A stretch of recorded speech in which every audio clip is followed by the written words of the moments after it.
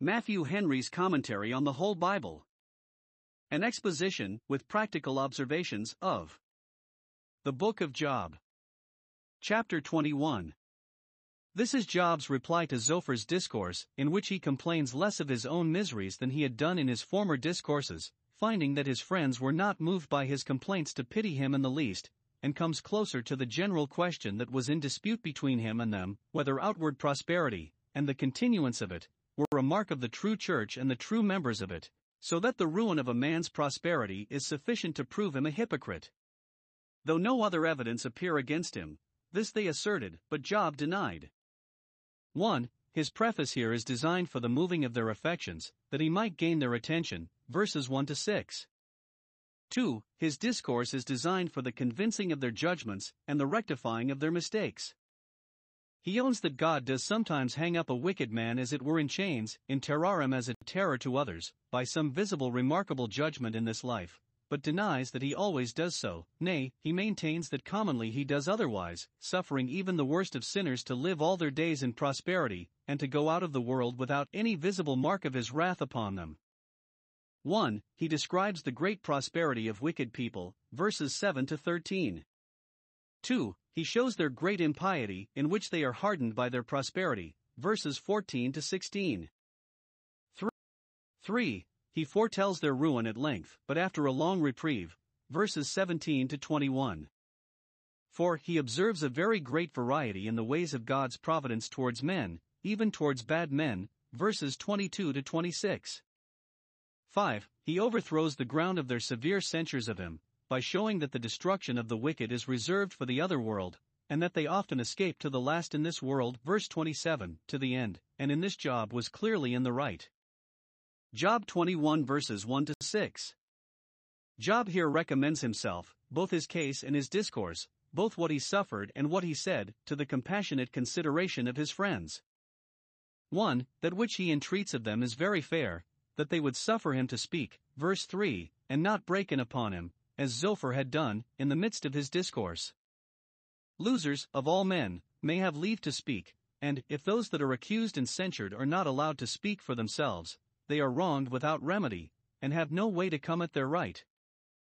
He entreats that they would hear diligently his speech, verse 2, as those that were willing to understand him, and, if they were under a mistake, to have it rectified, and that they would mark him, verse 5, for we may as well not hear as not heed and observe what we hear.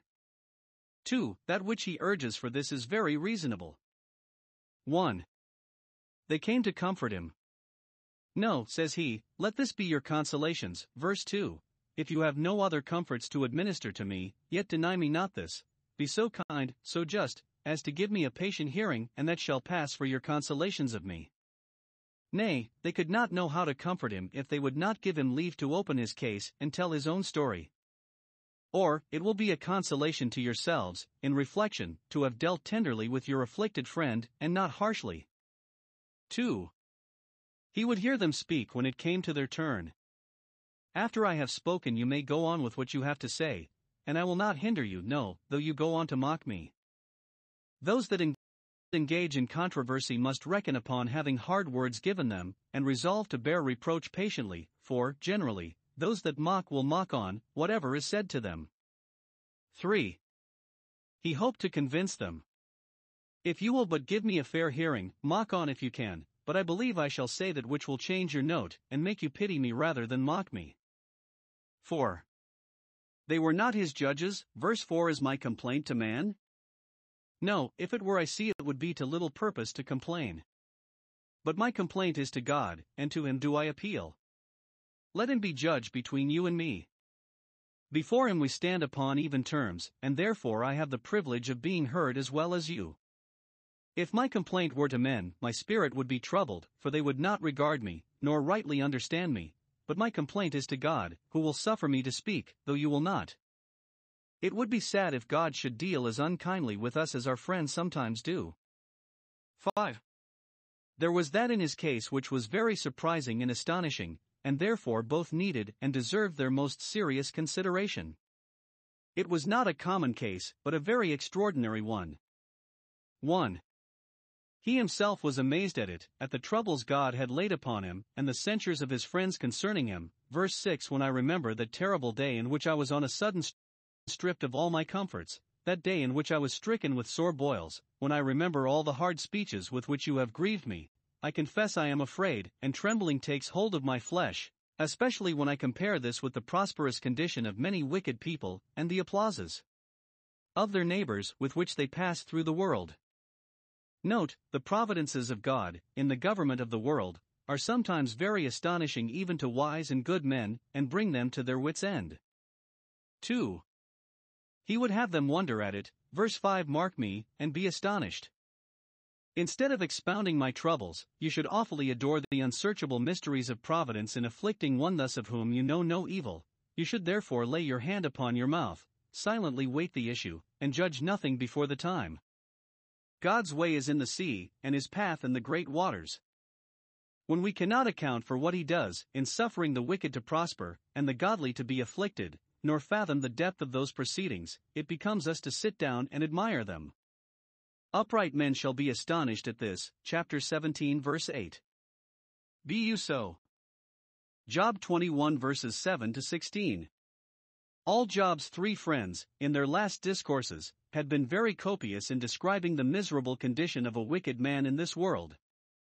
It is true, says Job, remarkable judgments are sometimes brought upon notorious sinners, but not always, for we have many instances of the great and long prosperity of those that are openly and avowedly wicked, though they are hardened in their wickedness by their prosperity, yet they are still suffered to prosper. 1. He here describes their prosperity in the height and breadth and length of it. If this be true, as you say, pray tell me wherefore do the wicked live? Verse 7. 1. The matter of fact is taken for granted, for we see instances of it every day. 1. They live, and are not suddenly cut off by the strokes of divine vengeance. Those yet speak who have set their mouths against the heavens. Those yet act who have stretched out their hands against God. Not only they live, that is, they are reprieved, but they live in prosperity, 1 Samuel 25 verse 6. Nay. 2. They become old, they have the honor, satisfaction, and advantage of living long enough to raise their families and estates. We read of a sinner 100 years old, Isaiah 65 verse 20. But this is not all. 3. They are mighty in power, are preferred to places of authority and trust, and not only make a great figure, but bear a great sway. Vivat imo, et in senatum venit he not only lives, but appears in the Senate. Now wherefore is it so? Note, it is worthwhile to inquire into the reasons of the outward prosperity of wicked people. It is not because God has forsaken the earth, because he does not see, or does not hate, or cannot punish their wickedness, but it is because the measure of their iniquities is not full. This is the day of God's patience, and, in some way or other, he makes use of them, and their prosperity to serve his own counsels, while it ripens them for ruin, but the chief reason is because he will make it to appear there is another world which is the world of retribution, and not this. 2. The prosperity of the wicked is here described to be 1. Complete and consummate. 1. They are multiplied, and their family is built up, and they have the satisfaction of seeing it. Verse 8 Their seed is established in their sight. This is put first, as that which gives both a pleasant enjoyment and a pleasing prospect. 2. They are easy and quiet, verse 9. Whereas Zophar had spoken of their continual frights and terrors, Job says, their houses are safe both from danger and from the fear of it, verse 9, and so far are they from the killing wounds of God's sword or arrows that they do not feel the smart of so much as the rod of God upon them. 3. They are rich and thrive in their estates. Of this he gives only one instance, verse 10. Their cattle increase, and they meet with no disappointment in them, not so much as a cow casts her calf, and then their much must needs grow more. This is promised, Exodus 23 verse 26, Deuteronomy 7 verse 14. 4. They are merry and live a jovial life, verses 11 verse 12 They send forth their little ones abroad among their neighbors, like a flock, in great numbers, to sport themselves. They have their balls and music meetings, at which their children dance, and dancing is fittest for children, who know not better how to spend their time, and whose innocency guards them against the mischiefs that commonly attend it. Though the parents are not so very youthful and frolicsome as to dance themselves, yet they take the timbrel and harp, they pipe, and their children dance after their pipe, and they know no grief to put their instruments out of tune, or to withhold their hearts from any joy. Some observe that this is an instance of their vanity, as well as of their prosperity. Here is none of that care taken of their children which Abraham took of his, to teach them the way of the Lord, Genesis 18 verse 19. Their children do not pray, or say their catechism, but dance and sing and rejoice at the sound of the organ. Sensual pleasures are all the delights of carnal people, and as men are themselves, so they breed their children. 2. Continuing in constant, verse 13, they spend their days, all their days, in wealth, and never know what it is to want in mirth, and never know what sadness means, and at last, without any previous alarms to frighten them, without any anguish or agony, in a moment they go down to the grave, and there are no bands in their death. If there were not another life after this, it were most desirable to die by the quickest, shortest strokes of death.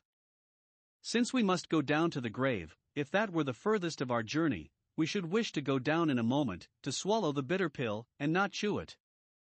2. He shows how they abuse their prosperity, and are confirmed and hardened by it in their impiety, verses 14 verse 15. 1. Their gold and silver serve to steal them, to make them more insolent, and more impudent, in their wickedness. Now, he mentions this either. 1. To increase the difficulty.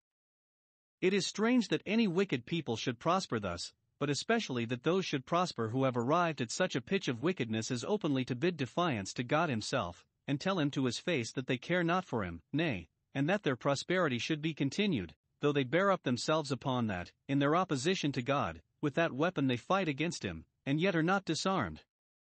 Or 2. To lessen the difficulty. God suffers them to prosper, but let us not wonder at it, for the prosperity of fools destroys them, by hardening them in sin, Proverbs 1 verse 32, Psalm 73 verses 7 to 9. 2. See how like these prospering sinners make of God and religion, as if because they have so much of this world they had no need to look after another. 1. See how ill affected they are to God and religion, they abandon them, and cast off the thoughts of them. 1. They dread the presence of God, they say unto him, Depart from us. Let us never be troubled with the apprehension of our being under God's eye, nor be restrained by the fear of him. Or they bid him depart as one they do not need, nor have any occasion to make use of. The world is the portion they have chosen, and take up with, and think themselves happy in, while they have that they can live without God. Justly will God say depart, Matthew 25 verse 41, to those who have bidden him depart, and justly does he now take them at their word. 2. They dread the knowledge of God, and of his will, and of their duty to him. We desire not the knowledge of thy ways. Those that are resolved not to walk in God's ways desire not to know them, because their knowledge will be a continual reproach to their disobedience. John 3 verse 19. 2. See how they argue against God and religion. Verse 15. What is the Almighty? Strange that ever creatures should speak so insolently, that ever reasonable creatures should speak so absurdly and unreasonably. The two great bonds by which we are drawn and held to religion are those of duty and interest. Now they here endeavor to break both these bonds asunder. 1. They will not believe it is their duty to be religious. What is the Almighty, that we should serve him? Like Pharaoh, Exodus 5 verse 2, who is the Lord, that I should obey his voice? Observe. First, how slightly they speak of God. What is the Almighty? As if he were a mere name, a mere cipher, or one they have nothing to do with, and that has nothing to do with them. Secondly, how hardly they speak of religion. They call it a service, and mean a hard service.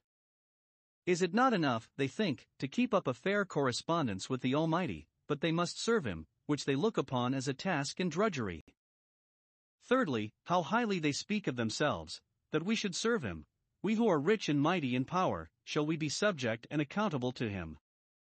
No, we are lords. Jeremiah 2 verse 31. 2. They will not believe it is their interest to be religious. What profit shall we have if we pray unto him? All the world are for what they can get, and therefore wisdom's merchandise is neglected, because they think there is nothing to be got by it. It is vain to serve God, Malachi 3 verses 13 and 14. Praying will not pay debts nor portion children, nay, perhaps serious godliness may hinder a man's preferment and expose him to losses, and what then? Is nothing to be called gain but the wealth and honor of this world? If we obtain the favor of God and spiritual and eternal blessings, we have no reason to complain of losing by our religion. But if we have not profit by prayer, it is our own fault, Isaiah 58 verses 3 and 4, it is because we ask amiss, James 4 verse 3. Religion itself is not a vain thing. If it be so to us, we may thank ourselves for resting in the outside of it, James 1 verse 26.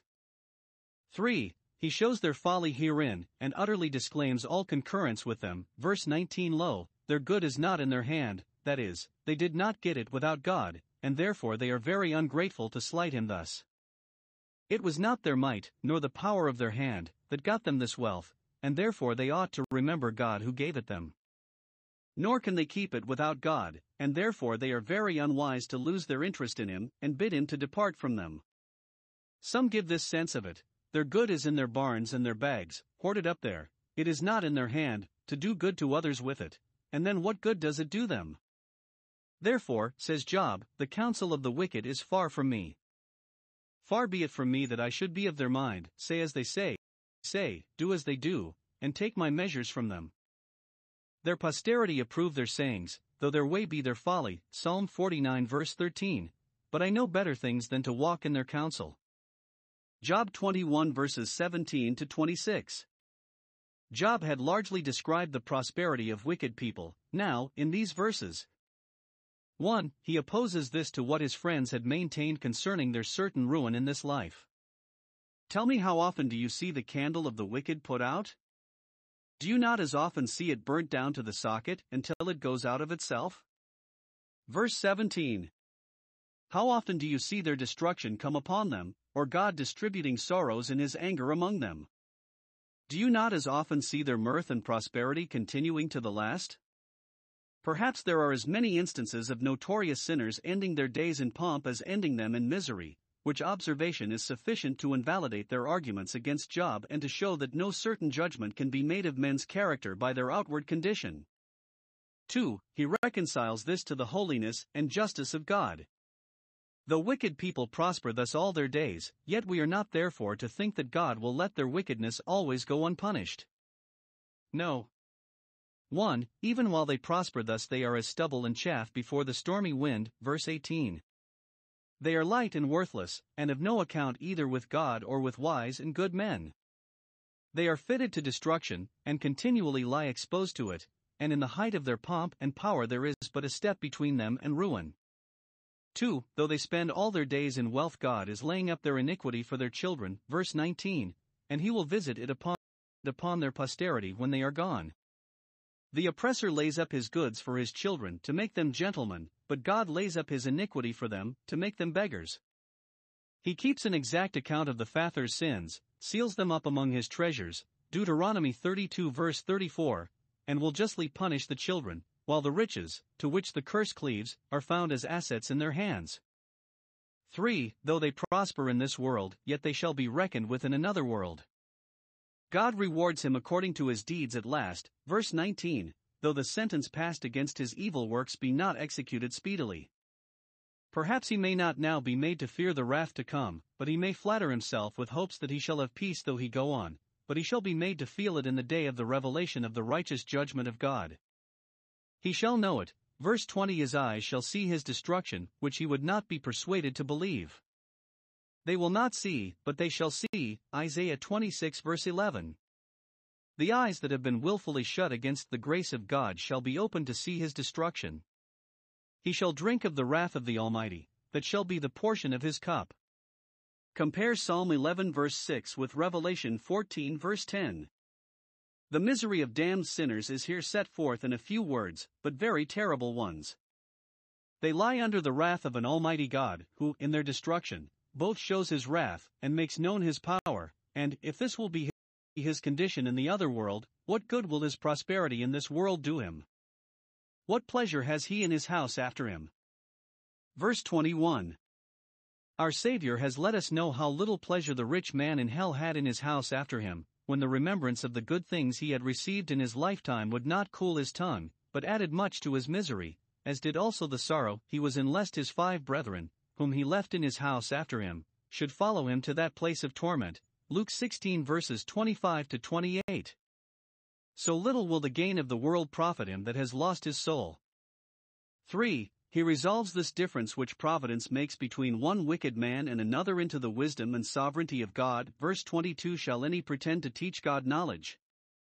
Dare we arraign God's proceedings, or blame his conduct?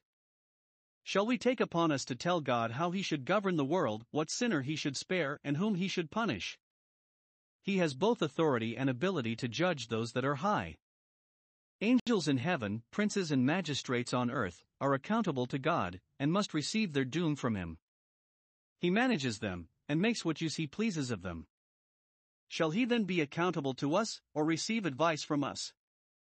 He is the judge of all the earth, and therefore no doubt he will do right. Genesis 18 verse 25, Romans 3 verse 6, and those proceedings of his providence which seem to contradict one another he can make, not only mutually to agree, but jointly to serve his own purposes. The little difference there is between one wicked man's dying so in pain and misery, when both will at last meet in hell, he illustrates by the little difference there is between one man's dying suddenly and another's dying slowly, when they will both meet shortly in the grave. So vast is the disproportion between time and eternity that, if hell be the lot of every sinner at last, it makes little difference if one goes singing thither and another sighing. C. 1. How various the circumstances of people's dying are. There is one way into the world, we say, but many out, yet, as some are born by quick and easy labor, others by that which is hard and lingering, so dying is to some much more terrible than to others, and, since the death of the body is the birth of the soul into another world, deathbed agonies may not unfitly be compared to childbed throes. Observe the difference. 1. One dies suddenly, in his full strength, not weakened by age or sickness, verse 23, being wholly at ease and quiet, under no apprehension at all of the approach of death, nor in any fear of it, but, on the contrary, because his breasts are full of milk and his bones moistened with marrow, verse 24, that is, he is healthful and vigorous, and of a good constitution, like a milch cow that is fat, and in good liking, he counts upon nothing but to live many years in mirth and pleasure. Thus fair does he bid for life, and yet he is cut off in a moment by the stroke of death. Note, it is a common thing for persons to be taken away by death when they are in their full strength, in the highest degree of health, when they least expect death, and think themselves best armed against it, and are ready not only to set death at a distance, but to set it at defiance. Let us therefore never be secure, for we have known many well and dead in the same week, the same day, the same hour, nay, perhaps, the same minute. Let us therefore be always ready. 2. Another dies slowly, and with a great deal of previous pain and misery, verse 25, in the betterness of his soul, such as poor Job was himself now in, and never eats with pleasure, has no appetite to his food nor any relish of it, through sickness or age or sorrow of mind. What great reason have those to be thankful that are in health and always eat with pleasure? And what little reason have those to complain who sometimes do not eat thus, when they hear of many that never do? 2. How undiscernible this difference is in the grave. As rich and poor, so healthful and unhealthful, meet there, verse 26, they shall lie down alike in the dust, and the worms shall cover them, and feed sweetly on them. Thus, if one wicked man die in a palace and another in a dungeon, they will meet in the congregation of the dead and damned, and the worm that dies not, and the fire that is not quenched, will be the same to them, which makes those differences inconsiderable and not worth perplexing ourselves about. Job 21 verses 27 to 34. In these verses, 1. Job opposes the opinion of his friends, which he saw they still adhered to, that the wicked are sure to fall into such visible and remarkable ruin as Job had now fallen into, and none but the wicked, upon which principle they condemned Job as a wicked man. I know your thoughts, says Job, verse 27. I know you will not agree with me, for your judgments are tinctured and biased by your piques and prejudices against me, and the devices which you wrongfully imagine against my comfort and honor, and how can such men be convinced? Job's friends were ready to say, in answer to his discourse concerning the prosperity of the wicked, "Where is the house of the prince?" Verse 28. Where is Job's house, or the house of his eldest son, in which his children were feasting? Inquire into the circumstances of Job's house and family, and then ask, where are the dwelling places of the wicked? And compare them together, and you will soon see that Job's house is in the same predicament with the houses of tyrants and oppressors, and may therefore conclude that doubtless he was such a one. 2. He lays down his own judgment to the contrary, and, for proof of it, appeals to the sentiments and observations of all mankind. So confident is he that he is in the right that he is willing to refer the cause to the next man that comes by. Verse 29. Have you not asked those that go by the way any indifferent person, any that will answer you? I say not, as Eliphaz, chapter 5 verse 1, to which of the saints, but to which of the children of men will you turn? Turn to which you will, and you will find them all of my mind, that the punishment of sinners is designed more for the other world than for this, according to the prophecy of Enoch, the seventh from Adam, Jude 14. Do you not know the tokens of this truth, which all that have made any observations upon the providences of God concerning mankind in this world can furnish you with? Now, 1. What is it that Job here asserts? 2 things. 1. That impenitent sinners will certainly be punished in the other world, and, usually, their punishment is put off until then. 2. That therefore we are not to think it strange if they prosper greatly in this world and fall under no visible token of God's wrath. Therefore they are spared now, because they are to be punished then, therefore the workers of iniquity flourish, that they may be destroyed forever. Psalm 92 verse 7. The sinner is here supposed 1. To live in a great deal of power, so as to be not only the terror of the mighty in the land of the living, Ezekiel 32 verse 27, but the terror of the wise and good too, whom he keeps in such awe that none dares declare his way to his face. Verse 31. None will take the liberty to reprove him, to tell him of the wickedness of his way, and what will be in the end thereof, so that he sins securely, and is not made to know either shame or fear. The prosperity of fools destroys them, by setting them, in their own conceit, above reproofs, by which they might be brought to that repentance which alone will prevent their ruin. Those are marked for destruction that are let alone in sin, Hosea 4 verse 17. And if none dares declare his way to his face, much less dare any repay him what he has done, and make him refund what he has obtained by injustice. He is one of those great flies which break through the cobwebs of the law, that hold only the little ones. This emboldens sinners in their sinful ways that they can browbeat justice, and make it afraid to meddle with them. But there is a day coming when those shall be told of their faults who now would not bear to hear of them, those shall have their sins set in order before them, and their way declared to their face, to their everlasting confusion, who would not have it done here, to their conviction, and those who would not repay the wrongs they had done shall have them repaid to them. 2. To die and be buried in a great deal of pomp and magnificence, verse 32-33. There is no remedy, he must die, that is the lot of all men, but everything you can think of shall be done to take off the reproach of death. First, he shall have a splendid funeral, a poor thing for any man to be proud of the prospect of, yet with some it passes for a mighty thing. Well, he shall be brought to the grave in state, surrounded with all the honors of the herald's office, and all the respect his friends can then pay to his remains. The rich man died, and was buried, but no mention is made of the poor man's burial, Luke 16 verse 22. Secondly, he shall have a stately monument erected over him. He shall remain in the tomb with a hic jacet here lies, over him, and a large encomium. Perhaps it is meant of the embalming of his body to preserve it, which was a piece of honor anciently done by the Egyptians to their great men. He shall watch in the tomb, so the word is, shall abide solitary and quiet there, as a watchman in his tower.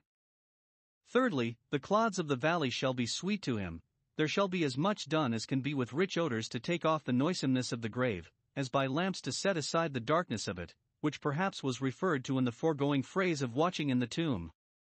But it is all a jest. What is the light, or what the perfume, to a man that is dead?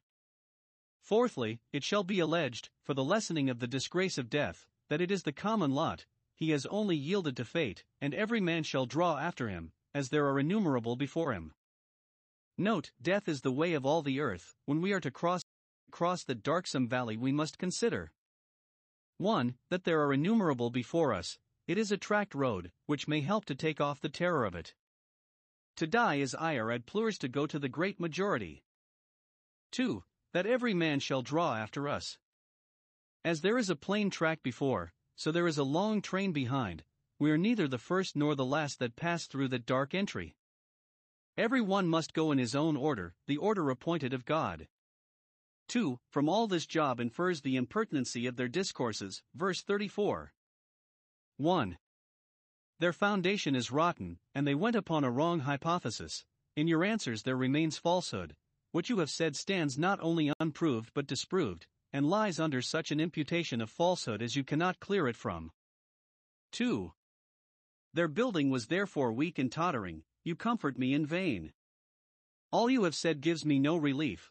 You tell me that I shall prosper again if I turn to God, but you go upon this presumption, that piety shall certainly be crowned with prosperity, which is false, and therefore how can your inference from it yield me any comfort? Note, where there is not truth there is little comfort to be expected.